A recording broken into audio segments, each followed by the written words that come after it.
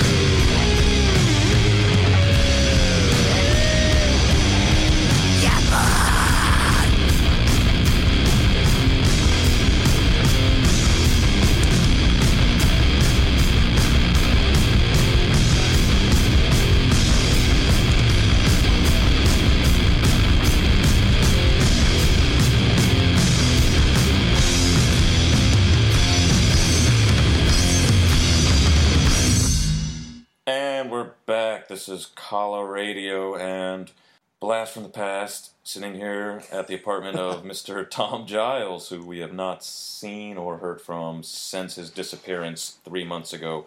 What happened, Tom? Oh, there's a whole lot of things happened, but I'm back, and that's the most important thing. I have different political ideologies now, but, you know... Five times a day, he excuses himself. I don't know what it's all about, but he's got a neat rug that he won't let me touch. Yeah, God, I wish. We are on my pile-stopping cushions right now, which are not very comfortable either. So what are we talking about today, huh? Well, yes, I've been trying to have this conversation for a long time. I tried to initiate it on an earlier episode with Matt, but he was already like 6 beers deep. Yeah. But... Bill Murray! Referencing a conversation all the way back from, I think, episode like 3 or 4, where you had talked about Cannibal Corpse and referenced Coffins as well as an example of this, of bands who... Wait, this is going to be about bands who, like, always sound the same. Yes, who every album, you only need to buy one of their albums unless you're a big fan. And honestly, I would kind of put Motorhead in there as well. You really only need like one or two Motorhead albums, right? Yeah, I agree with that. And it's not because I don't like Motorhead. I do, but I don't need 10 albums that give me the exact same thing I get from just one album every time I listen to it. Mm. And I see exactly what you're saying with Cannibal Corpse as well, and Coffins for that matter. But what made me start thinking, because not quite as soon, but like a couple weeks after you had said that, I went on a trip to America, and I was listening to a lot of Cannibal Corpse, and I realized there's Cannibal Corpse albums that I like more than other Cannibal Corpse albums. Oh, yeah, definitely. Sounds weird, because they are kind of doing the same thing on every album. It's not like Sodom, who their albums have different thematic or genre feels to it, because they had different people coming in writing some of the tracks. But I still, like, why would I like one album more than the other? Like, what are they doing better on that album?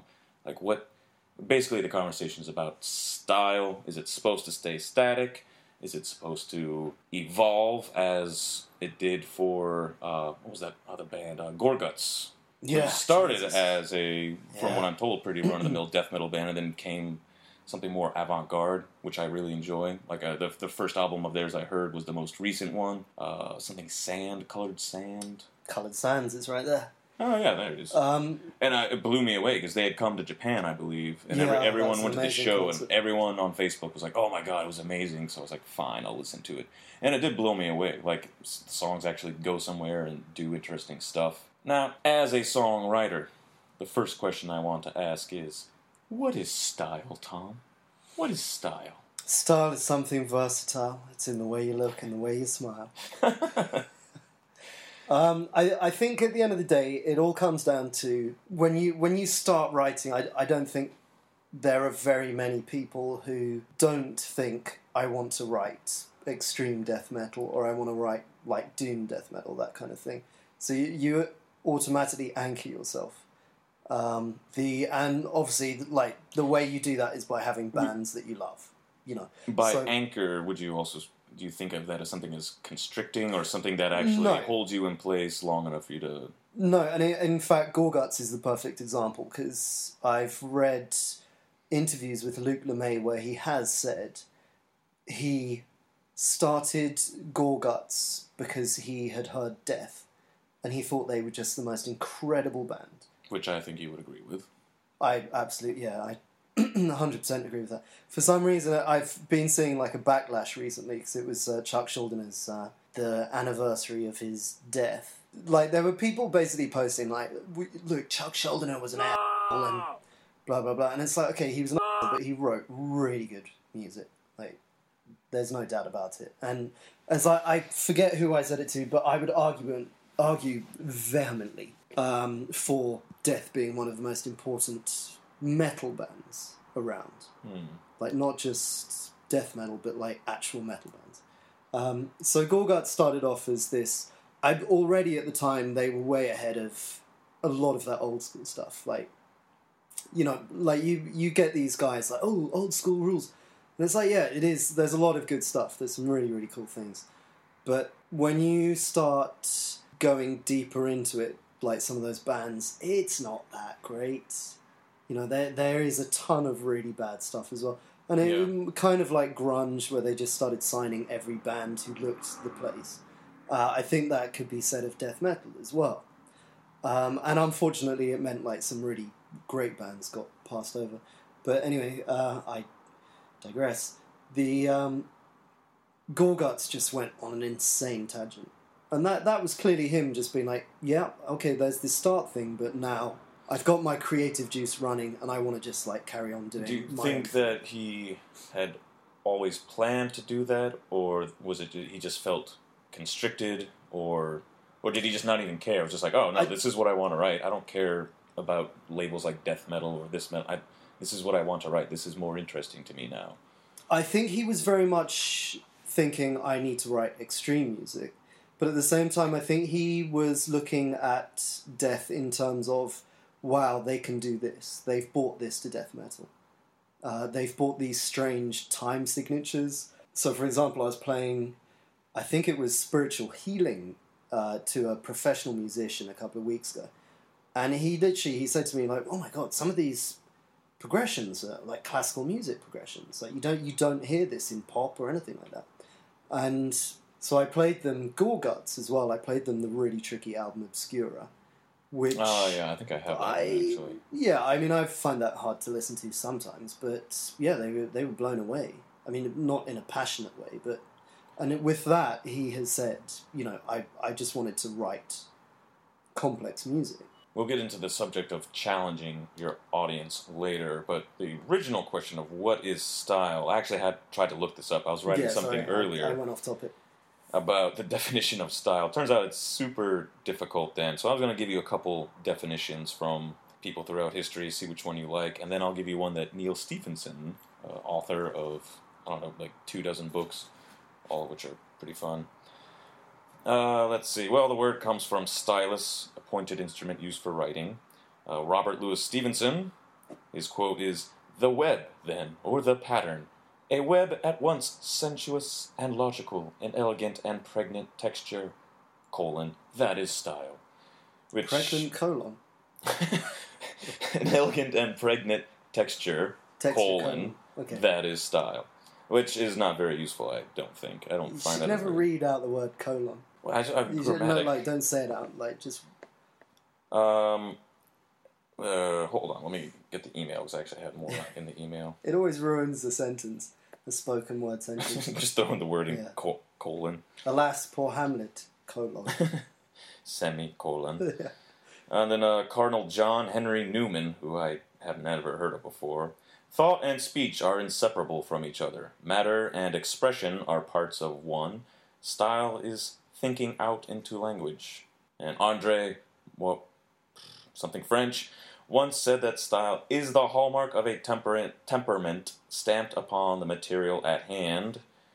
Matthew Arnold, "Having something to say and saying it as clearly as you can is the only secret of style." Which, so a lot of this is about expression. Yeah, I think that's what it's all boiling down to with those last three. Samuel Butler said, "The style is the man himself," quoting some other French guy, and then added, "But then most men mistake grammar for style as they mistake correct spelling for words or schooling for education."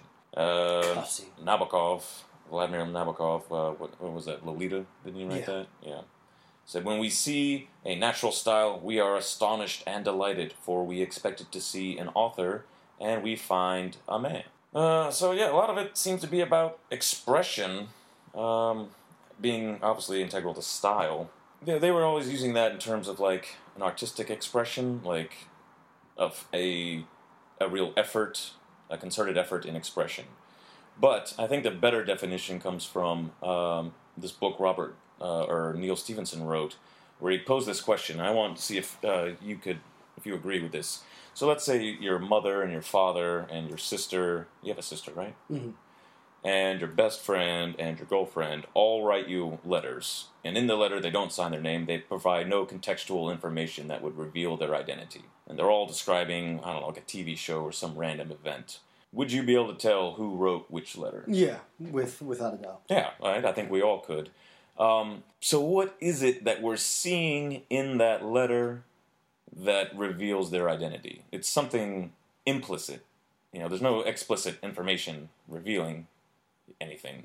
There's something there, though. And I think that is style, that they are expressing something even inadvertently, and that's what style is. That's what we're seeing. Now, of those definitions, which one is the best? Obviously mine, that I stole from Bill Stevenson. I think you'll agree. I do like that, actually. But like you say, they all essentially deal with a presentation of yourself, your response to a given stimuli. And in the letter example, they were doing it unconsciously. As a songwriter, how conscious are you of that? Like, how conscious are you of style? Me? Yes. As a songwriter? You personally, yes. Oh, I do, 100%. For Wretch, doing the writing for that, it is purely so far kind of based on what am I listening to at the moment? So, for example, something like Bacchus. Literally, the riff came about because I was listening to Where Legend Began, the English Dogs album. And there's a really, really cool song in it. I think it's called Soren's Eye or something. And I was just like, I really like how that riff works. And I went about just figuring it out. But then, kind of from there, I had this one riff, and I think the thing is, you really, unless you're in some kind of like doom band, or if you're in something like Legion of Andromeda, you can't really sit on one riff, unless it's absolutely amazing. You know, so that little bit of work, that little bit of essentially plagiarism, although I hate to call it that, but that's kind of what it is, creative plagiarism, that turned into something else, because I was kind of like, yeah, but I'll put a bit of black metal into it, blah, blah, blah. On the topic of plagiarism, or like biting someone's style, as they say in the hip-hop world, I'm very immersed in the urban lingo. I don't know if you've noticed that about me. I haven't noticed that. No, of course not, because it's not true. But I have noticed in metal that no one's afraid to wear their influences on their sleeve. Literally. Yeah. Exactly, literally, yeah. Like, bringing up, like, gruesome and death, right? Like, they openly say, like, no, we wish we could be death. Like, we oh, yeah, yeah. That's exactly what we're trying to do. We're trying to be them, and they have no shame about it. No one gives they're a tribute. Essentially, they're a tribute band. They absolutely loved it. But they write new stuff, right? They just write it in the style of death. And the weird thing is, listening to it, I do honestly think kind of, it's a really good album, but at the same time, I may as well put some death on.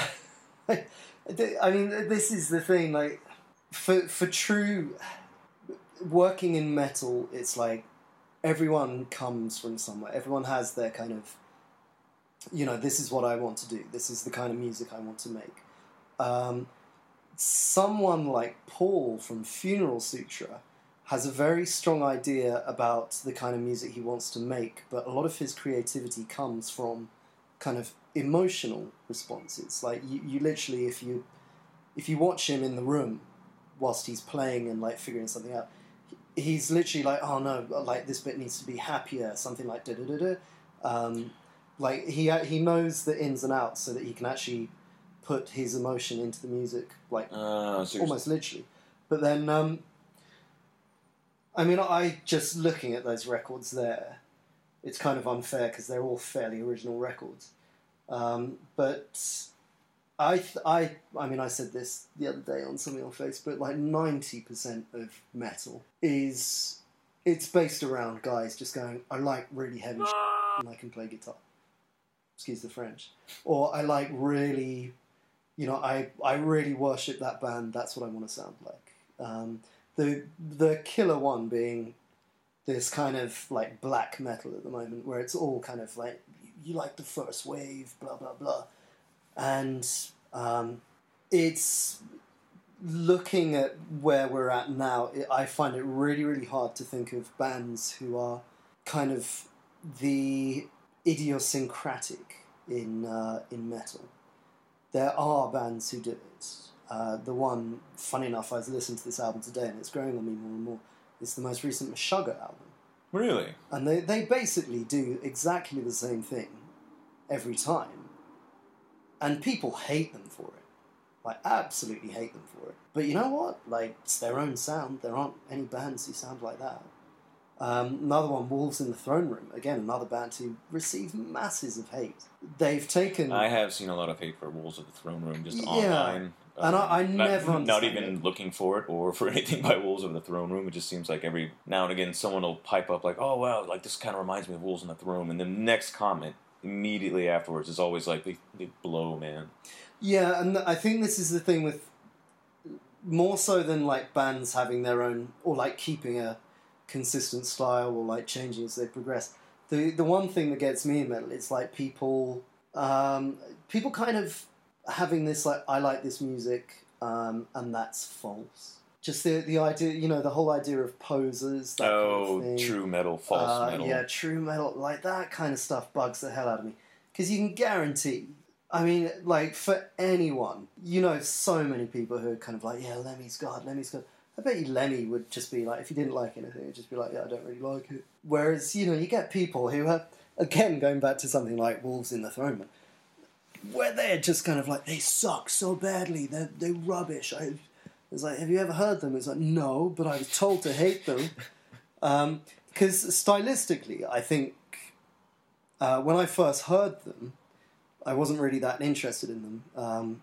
Because they're kind of a sit down and listen to band. They're not straight out, like, grab you by the balls. But in terms of their style, they're a frighteningly original band. Like, they've taken... So many bands have copied them after that. Or just taken them as a lead, should we say, the kind of way to say it. What value do you think that originality has in metal today? Like, I mean, many people love the old stuff. They want to make that sound. And good on them. Judging by the number of bands, great or small, that are really doing something original and new, how much value do you think the metal community fan base, I guess, puts on that sort of originality? Because they seem to be fine with buying the same Cannibal Corpse album over and over again. Because you know what, this is something interesting. Like, I think a lot of why people like music is the physical aspect of it. And you put on a Cannibal Corpse album, you are going to feel it in your chest. You know, you put on a Wolves in the Throne Room album, you are literally going to be able to sit down for like 50 minutes with your eyes closed, just kind of being dragged through a forest. Like something like Dying Fetus. You know, you're basically going to be like moshing around in your living room because the sound's really good, it's really clean production, and you know that they're just going to bring on the all the time. And it sounds really, really good. But, I mean, I guarantee if you put, like, a Cannibal Corpse album on, took out all the bass from the guitars, and did it on crappy little speakers, probably wouldn't be as popular as many people as it is now. Because I think that they're the biggest selling death metal band of all time, I think. At a Wretch practice not long ago, what was it, Cannabis Corpse, you played some. And I straight up thought, like, oh, this sounds kind of like... is this a Cannibal Corpse album? And the amazing thing is that's their second album, and that it's called Tuba That Resonated, and that one just got me hook, line, and sinker. And then I listened to the next one, and this is why I think production is very, very important. It's totally different production, and I basically, the minute it came on, I didn't want to listen to it. Oh, wow, really? Because, I mean, if you're going to copy Cannibal Corpse, you may as well copy the fact that all their albums essentially sound pretty much the same. Also copy their production process as well. Yeah, and whoever recorded that second album was amazing. Did an amazing job. And then why they went with what they did on the third, it was like, okay. Do you think it's necessary if we're going to get into, like, you know, highbrow art philosophy? Well, not really. I'm just, like, rambling after a day of playing video games. But is it necessary to evolve your sound? Like, should we give those bands more credit for going on a journey with their style than we should with a band who found their niche and they stick to it and they do it well? Which one are we going to call the better artist? Is it necessary to do that as an artist? I think the artists that produce their music without any outside influence, the ones that just keep on plugging and plugging and plugging. And in terms of like who we listen to, I think that should just be whoever you like. And if you're influenced by anyone, saying like, oh, if you ever have never heard a band and you say they suck, then you're an absolute... Well, yeah, I think we can all agree on that. I can't even imagine this sort of you know person. what? There's so many people. Someone very close to us, I know, plenty of times has said he hates a band, and then no way. Yeah, and then has like gone on to freely admit that he doesn't. He's never heard them. No, like same thing with those guys. Like, what possible reason can they give stuff then? About them. What possible rationale do they give for, like, if anybody asked them, well, why don't you like them? What are they going to say? Like, oh, because I've never heard them before, that's why. Like, well, I mean, who... Yeah, but in metal you get to this point where it's like, oh yeah, I just want to listen to underground stuff. And then a band, you know, they get big. Funny enough, an interesting one was at rehearsal, one of our bandmates had said, I was just spelling out the initial, had said how much he liked. There's only two others besides us. But. Maybe someone else's bandmates. One of them had said, like, I really like Carnage. And I was like, oh, right, okay. And a couple of weeks later, I bumped into, well, in fact, he complimented my battle jacket, Michael Ammon, who was at the time, I think he still is, the guitarist for absolutely massive band Arch Enemy. And I remember posting it. I remember sending it to the Wretch thing and saying, like, good God, look who I just bumped into. And everyone was like, who the hell is that? I'm like, dude, it's like Michael Ammon. And they were all like, I've never heard of him. And, like, everyone unanimously said never heard of him. And it's like, well, have you never ever listened to Carcass? And that's so... I just find that so weird that it's like, you have these bands that you love, and when I say love, I mean down. He's doing air quotes. Yeah, I can't see that. And it's like you love them so much that you don't even know he's in it. Well, is that entirely necessary to enjoy the stuff that they make? No. Just the recording itself. Although I can see why you see that's strange. Like, when I watch a movie or a television show that I really enjoy, like, I remember who the actors are, and sometimes I look up, like, who the writers are, you know, and obviously directors and stuff like that. But it's strange, like, for bands, I don't do that as often, and I wonder if it's because, like, even though I've been playing music for a long time, like, I've never tried to write music. Very frequently do I write my own stuff, and the reason why I don't do that is because I'm not good at it. I've been forced to come to that conclusion that I'm just not a talented songwriter compared to many of the other musicians I know. So I wonder if that's the reason why I don't investigate the people behind the music as much as you or Tom Smith. Well, I mean, it's an interesting thing to do because, so that band I was playing when you came in, Necrot, they're from the Oakland area, I believe. And, I mean, just the bassist vocalist, I think his name is Luca. He's in, like, 3 other bands, like Varston, who I absolutely adore. Oh, yeah. I think he's in another band called Vol. It might be in that. But, like, he's in other bands, and obviously, you know, you find out more about it. Just in a traditional sense, like, when you're young, opening up the CDs and seeing the thanks list and kind of like, oh, these are bands I'll look out for. Mm-hmm. But, no, you don't. I mean, you literally just need a copy of whatever MP3, wherever you get your stuff. But at the same time, as you might know, I'm actually really anti-downloading. Like, if you download something and you don't like it and you get rid of it, that's kind of okay. I think that's fine. It's a valid way to listen to something. But if you download something and then you're going like, oh man, this is like the best album, and you're not going to like buy it, I find that really weird. When I bought that Gorguts album, they announced like their first Japanese tour like 3 months later. Same thing with Paul Bearer, like really small band from. I mean, now they're getting bigger, but and they came to Japan. And I remember seeing this explained as, you know what, if you don't buy the physical stuff, because I've heard people say like, well, some people say like, I'll buy a T-shirt when I go to the concert, and I forget which band it was, but he was saying, you know what, how much it costs just for visas? Like, if you don't buy a physical copy, we don't come on tour, because we can't afford that. Like, do you think, like, buying a T-shirt helps us? Then that's crap. Buy the album. Like, if you like it, support us. Yeah, so, I don't know, that's a whole nother ballgame. But you know what, if your collection is based around MP3 and you reckon you've got a big music collection, then you're a C/N something. Yeah. No, I do remember reading something about this, you know, the digital, like the one downside to the proliferation of music online is that it's turned us all into like hoarders, magpies, just downloading stuff that we will never ever listen to. I've got records that I never ever listened to. I could pull you out one now that I've probably never listened to. Really? Yeah, I reckon within 2 minutes I can find something I've never listened to. And I was thinking about what Paul from Funeral Sutra had told me in the interview we have up on the site before the release of their second album about why they had like a code that you could use to download it online, but to get that code you had to buy the physical album.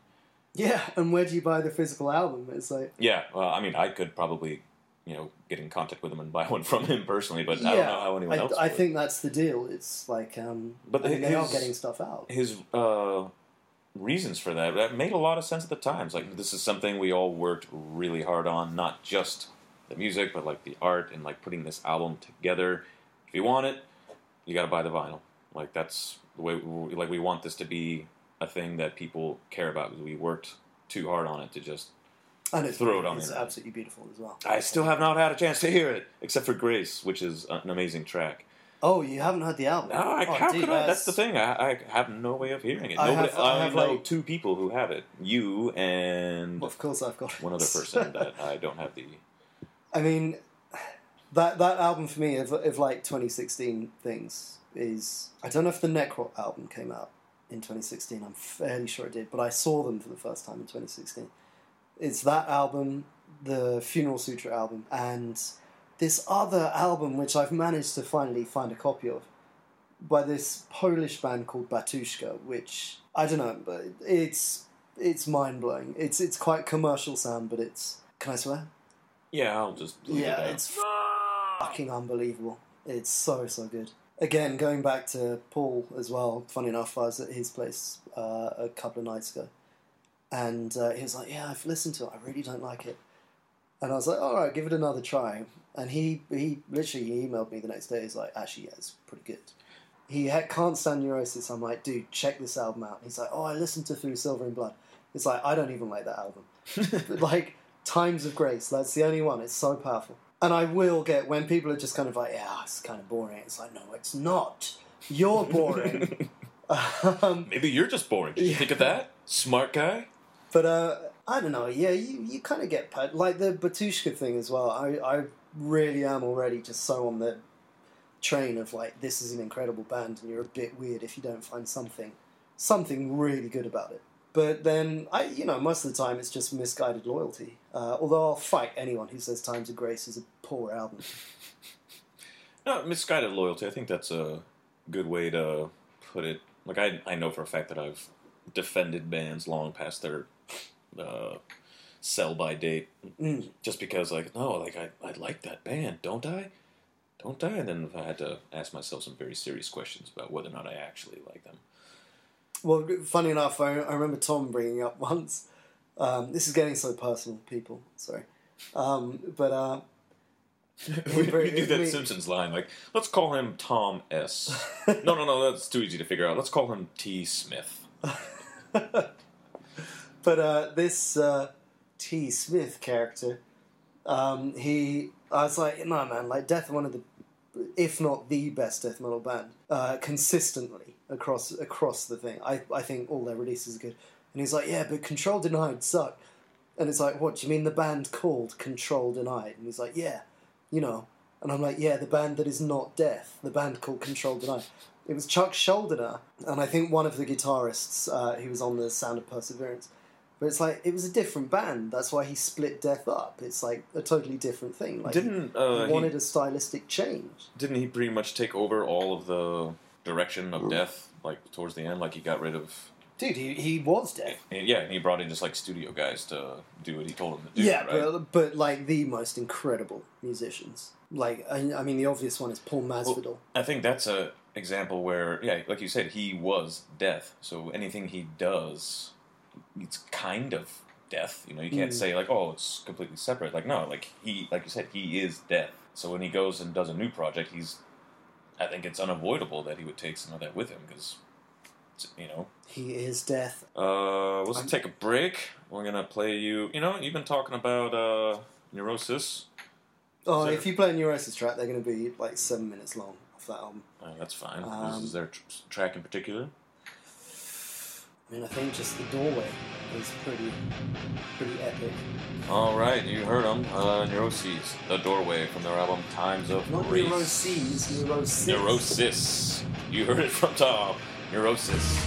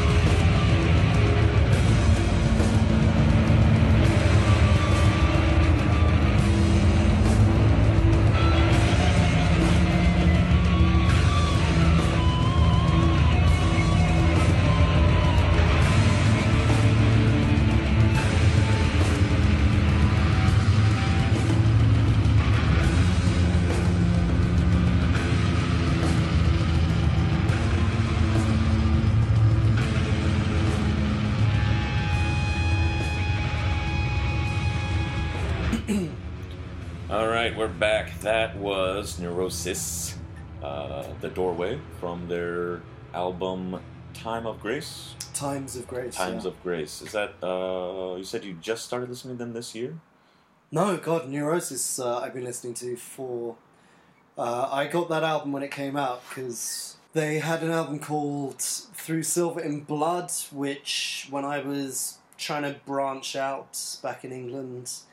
People always said, oh, if you can find that, find it. And then this album got released, and I picked that up basically on day of release. I wonder if it's worth anything.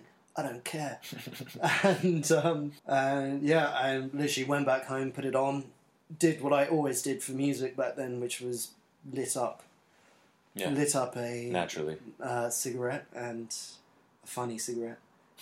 Put that on and just proceeded to be terrified. Oh, I hate this not swearing thing. Oh, man. I'm thinking about just doing two different versions, like the clean one for the radio and then just release the... You know, we don't need the all ages availability on iTunes. I don't think that's going to net us any more viewers. Yeah, you know? It's kind of weird. So from now on, I'm giving us all blank clearance to just swear as much as we want.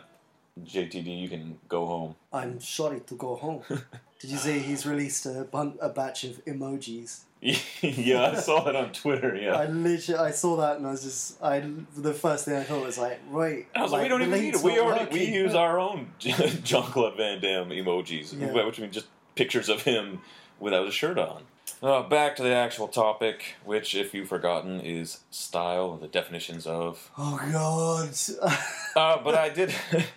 But a song you have been working on that I don't know if I realized this because you told me that no one can get. Yeah. Because I remember you were telling me you were watching Conan, the Arnold Schwarzenegger film from the early '80s, and I was like, yeah, this actually parts of this do sound like something from that movie where there's like a procession, a march of some kind, and like a big boom, drum, and then like reeded instruments being like wah, wah, wah, wah, wah, boom, wah, wah, wah. That's my impression of the song you wrote. Adventure.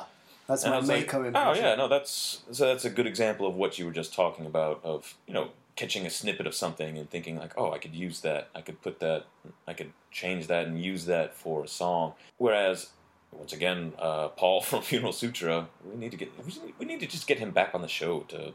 We reference him often enough. It'd be useful just to have him sitting in a corner. You talked about him drawing his inspiration from more emotional states.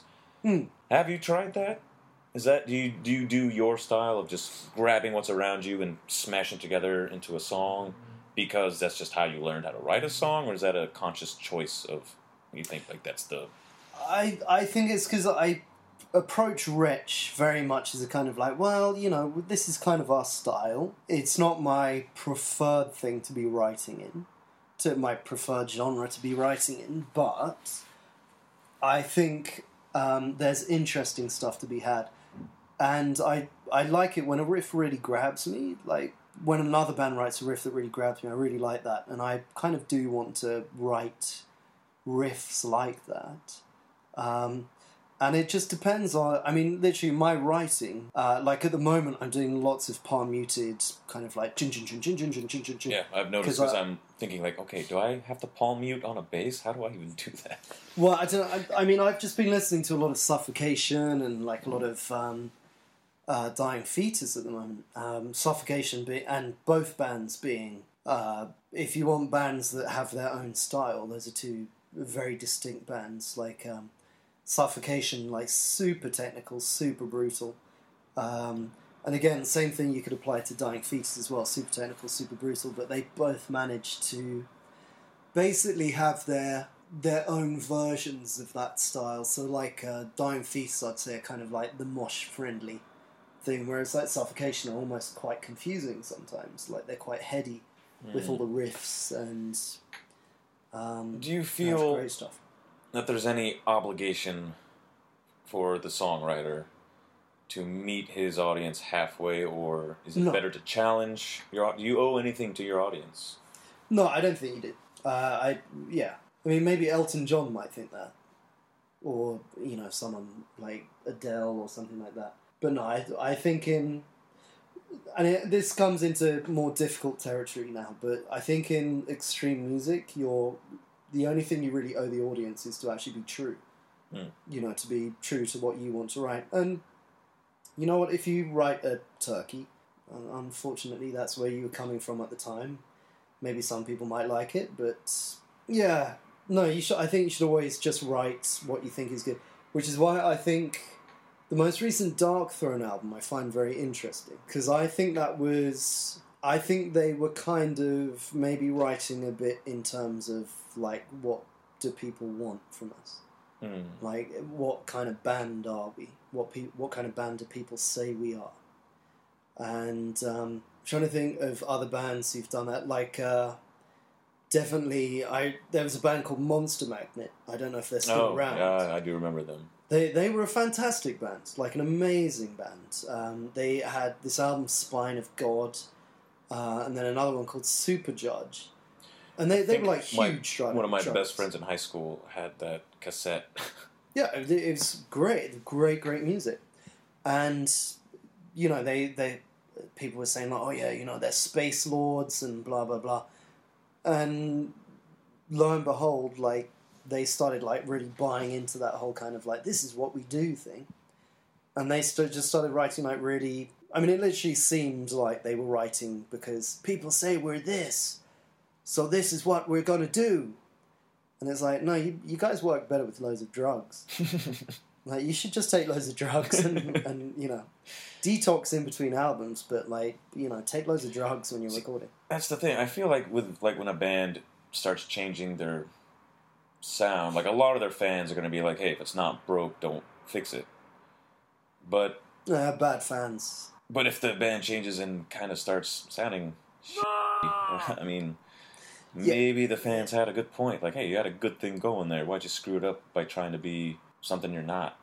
Well, I mean, okay, like, how many bands actually do that? I mean, going back to Cannibal Corpse, it's like, how are they going to sound without majorly changing their sound? When Nirvana hit, there were a lot of bands. The one that springs to mind, Exodus. I think Forbidden changed as well, but I seem to remember quite liking their album. I think it was called Green or something. But Exodus did some really bad, full-on kind of like, well, okay, we can just cross over a little bit, can't we? Albums. But, I mean, and you know, they've brought it back because they've always been true to their roots, and it's like, well, you haven't. You know, Metallica's new album, it's like, people say, like, oh... There's this whole thing, like, with this. I find it really interesting because there's this whole thing of, like, there's two camps. Like, you either love it or you hate it. Yeah, I'm in this kind of, like, middle ground where it's like, I don't hate it, but, you know, like, if I want to listen to basically not very good Judas Priest riffs, I'll probably just put on Painkiller and listen to amazing Judas Priest riffs. It's some guys writing an album who should be playing in a pub. It's not a great album, and it's not, like, a terrible album. It's not the best album of the year, and I see a lot of people saying it is. It's like, it totally isn't. No, there's really? been a million albums that have come out better than that. Well, who's trying to say it's album of the year? Oh, I've seen a couple of things on Invisible Oranges where it's like worked up really high. But then the same thing with the Dark Throne album. Like, that's been on, like, top 40 lists, and it's like, well, is that really? I mean, there's some good riffs in there, but it's stale. You can feel that there's no like urgency or passion to it. Like, it's just like some guys having fun in the studio, and God bless them for doing that. That's great. But at the same time, like, I'd prefer it if it were maybe like 20 minutes shorter and like a hell of a lot punkier. But again, you know, like, Fenriz is like in his late 40s. Well, if we take it back to your own songwriting experience, yeah, sorry, I keep going off. You talked about writing for Wretch. I don't know how you would describe our genre, or I know you hate that word, just the content. Oh, I think we're essentially now we're like death metal, and it's not. You said it's not necessarily what you want to be writing in, so it feels like you're maybe writing in your style, but not your style, because it's not. Yeah, but that's because the music I'd usually write is like. I like using music that's kind of like found sound and stuff like that. Right. I like just long pieces of ambient stuff. But in terms of guitar-based things, I enjoy writing it because it's a challenge, and it's 90%, 99% of what I listen to is heavy metal, or like a variation of that, But yeah, everything. I don't know. I think everything I write is based around some form of just. I've been listening to this band. I really like this particular style. Have you ever done the opposite that we had mentioned earlier? Like, have you ever tried to write something from an emotional state, or like from an idea or concept, or is it all something you hear like that's good? I can. Yeah, it's all based. I mean, because I come from like, when I was really really young, listening to like pop in the car. Yeah. As my mom was driving me to school, like 70s and 80s pop, mostly 70s as well, because she hated kind of like modern pop as well. Good on her. But it comes down to like the hook, like what sounds good, what gets my ear and makes me think I really like that. So, funny enough, when we go into rehearsal rooms, I get really bored of playing stuff. Like, I am going through the motions at points. But when we get on stage, as much as I don't like playing live, we have riffs where I'm just kind of like, yep, this is so good right now, this is really, really good. In terms of like an emotional thing, I probably have to have more rein on the lyrics. Yeah. And even then, I think what I tend to write lyrically is quite surreal, and not based around kind of, gee baby, come into my car, and we'll go for a moonlight drive, or whatever the hell. Because that would be rubbish. I think it'd be great. Well, okay, there you go. But then, funny enough, like, I forget which song it was.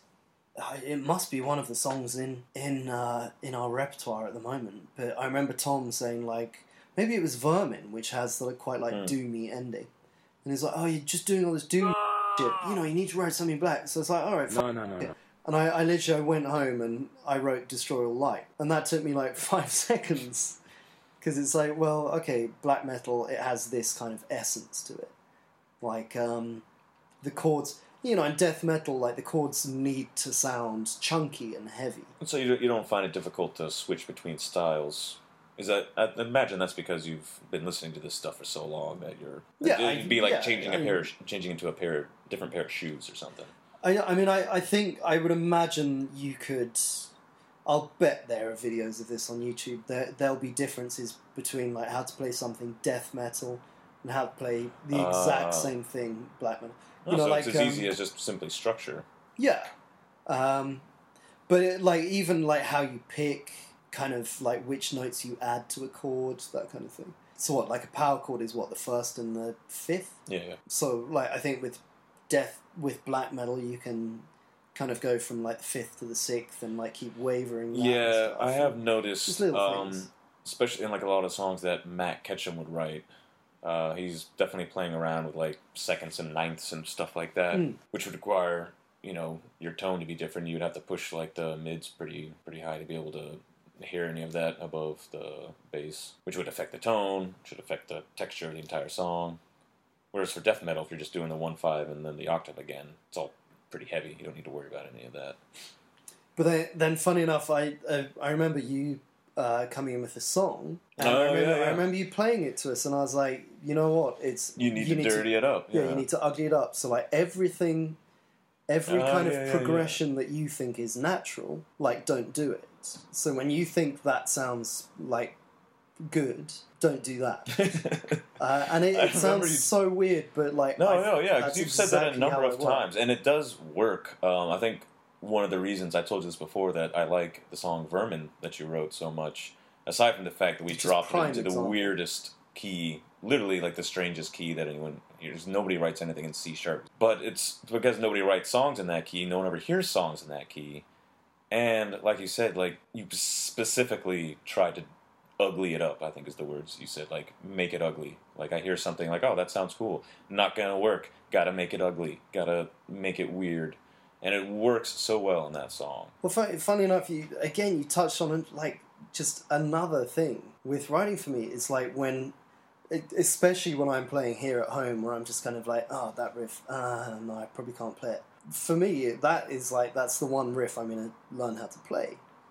Because, again, I personally think, like, and this is kind of for the band as well as for anyone else. I think, like, anyone, if you're not playing something where you're like, Jesus, this is hard to play, like, I have to get my head into this, then I don't think you're playing anything that you could call extreme. So everything we've played, everything on, you know, all of these songs, we played them so many times, they're getting easier and easier, but when we first started playing Vermin, God, just that, I remember Matt going mental over that. I remember him doing, like, he got it in the end, but I remember him just doing, like, oh, can I just do kind of strumming? And it's like, no, you can't. You chug it. You chug it, you little bitch. No, I had to start doing the same thing on the bass because it just does sound so much better, the down picking. Yeah. I forget who it was who said it. I think it was a dude from, like, quite a rubbish band. But I think his quote was, if you're ever in doubt, always down pick. It's like, yeah, it basically sounds awesome every single time. But yeah, you know, again, it's this whole thing of challenging yourself. I would imagine, like, someone like Gorguts, that guy's just been like, yeah, I've got this really simple riff. How can I change that? You know, I'll take this note, I'll add on this note, and I'll take off the root note that actually makes it sound like that riff. There we go, it sounds absolutely terrifying now. And that's what you have to do. I think the minute that you sit down and you're kind of like, oh, I'm really satiated writing this song, then you're probably doing the wrong thing. Like, if you've written a song that's really easy to do, unless it's Disfigurement, then, you know, you're probably doing the wrong thing. Yeah, I mean, if you're trying to make extreme music. Yeah, because, I mean, what makes it extreme these days? You know, even a band like Dillinger Escape Plan, they're not actually extreme in terms of the music that they make. You know, these people are, oh yeah, it's like incredible, insane math rock and everything. It's like, yeah, but like they weren't the first, and they're definitely not the only band to play music like that. So is it still extreme? I mean, their live shows, I'm told, are like the epitome of extreme. Again, Napalm Death. When I bought the live at BBC, I think it was called CD, when I was like 14 off some giggling idiot at my school. He was like, yeah, you'd probably like these if you like crap music. And I remember putting it on, it's like, oh my God, I've never heard anything like this. And to be honest, I'm going to turn it off. It's like too much for me. And, you know, by then I'd been listening to Death and Entombed and Bolt Thrower. But like Napalm Death was just like another step up of... And that was really when I kind of realised what grindcore was. It was just like another level, but now you get these bands who, it's like, all right, you're just a really fast drum machine, and like, are there any riffs there? It's like, even when there are, it's like, this is not extreme. Like, this is just people playing as fast as they can. That's, for me, is not extreme music. You say it's not challenging? It's not challenging. I mean, it's challenging to listen to, because it's quite repetitive. But I don't think it's challenging. Like, funny enough, for grindcore, the album that, and I know people are going to shoot me, for modern grindcore was the Agoraphobic Nosebleed album, Agorapocalypse, where the riffs they're so clear, but it's just coming at you 100 miles an hour. But then lyrically, the lyrics are like quite intense as well. And I'm sure a lot of, you know, gore grind bands and everything, you know, they've got their... Which Tokyo has very many. Yeah, as we found out. But, like, seriously, oh, hello. But, like, you know, like, it's not really extreme anymore. Like, having a dead body on the cover, it's like, that's been done a billion times. Yeah. Like, having a woman being eviscerated. The first metal album I ever saw back in, I was like 4 or 5 years old. It was at a public library, actually. And it had a picture of some guy being, like, carved apart on a stone tablet, and it haunted me. I could still see it in my mind. I wish I could remember what band it was. How old would you have been? I mean, not how old would you have been. What year would it have been? This would have been 86 or 87. I mean, I don't know how old the album was, but like, it was just a guy strapped to a table, and you know, they're hacking off his limbs and like pulling the skin off. Damn! Wow, what would that have been? 85, 86? No idea. But like I said, I mean, that album could have come from... It was at a public library, so it probably wasn't a new release. But like you said, yeah, like they were doing that back in the 80s. I remember because it scarred me. That's not new. That's not challenging anyone anymore. It's almost become like a parody of itself, you know? Like that kind of... Yeah, I mean, like, when do we... It really is a case of, like, how can you call it extreme? If anyone sat me down and said, like, this is really extreme, I'd probably preempt them and just say, no, it's not. No, like... I'm already going to tell you it's not. Unless it is actually the band Extreme. Oh. Now who looks like an idiot? Yeah. Well, that's a good place to call it quits. We already got about an hour's worth. Yeah. All right, good talk. All right, Tom Giles, thanks for coming on the show. All right, say goodnight, Tom. Good night, Tom. Oh.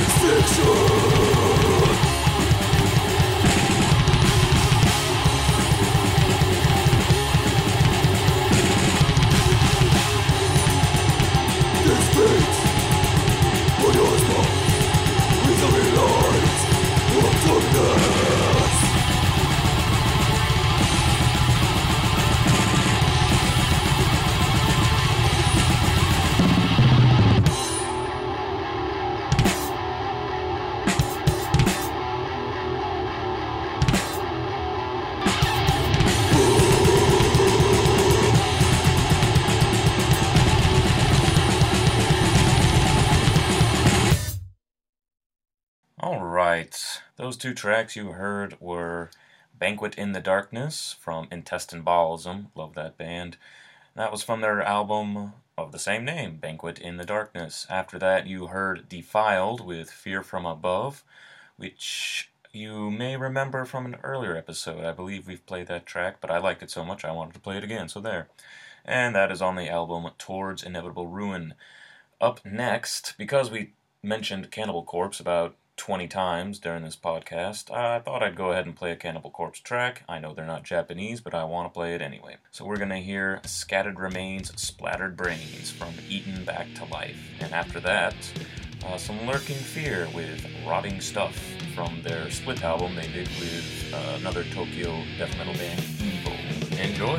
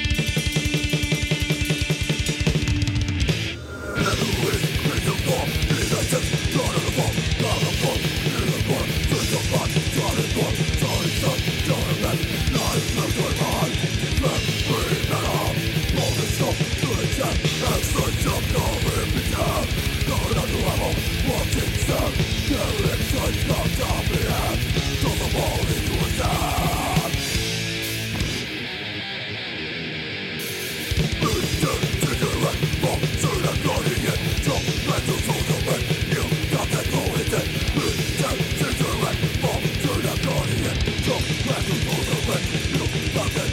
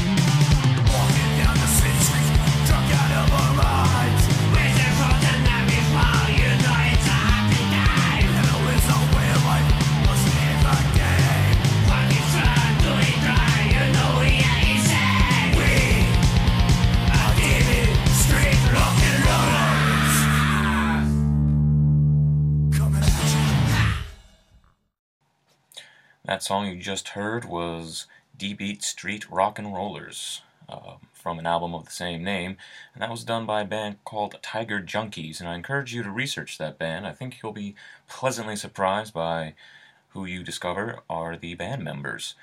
And for our last couple tracks tonight, we're going to listen to some End All, a really cool Tokyo band that my own band, Wretch, will be playing with next month. And we're going to hear Waste of My Time and More Beer from their album Hop Thrash Jump.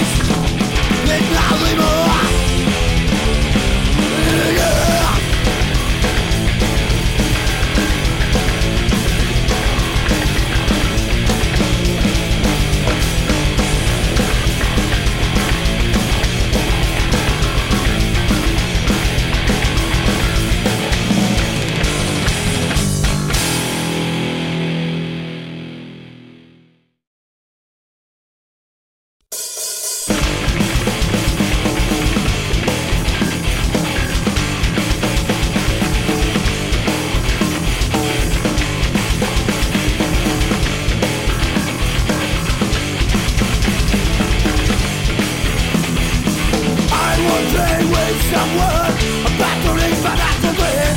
Another lost from memory. One that can more.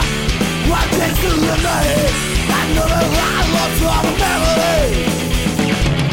Maybe I feel good. What beyond me so I think easily I don't care tomorrow. Maybe I feel good. What beyond me so I think easily I don't care tomorrow. One beer. Take me USA. More than there. Take me USA. I won't trade with someone. I'm not going to not today. Another lie lost from memory. What can get more? What is to the night? Another lie lost from memory. Maybe I feel good. But reality so I live into the I don't care tomorrow. Maybe I feel good. But reality so I live into the I don't care tomorrow. One beer. Take me USA. More than tired me. Take me USA.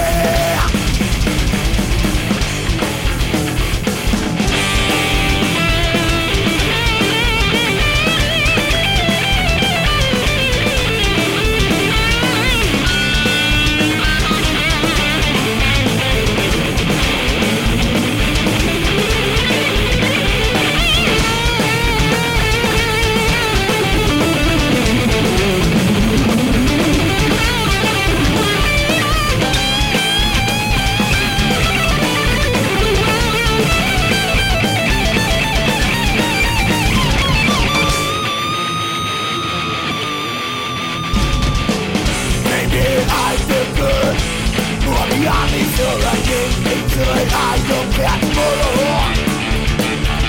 Maybe I feel good. But beyond each other, I don't care tomorrow.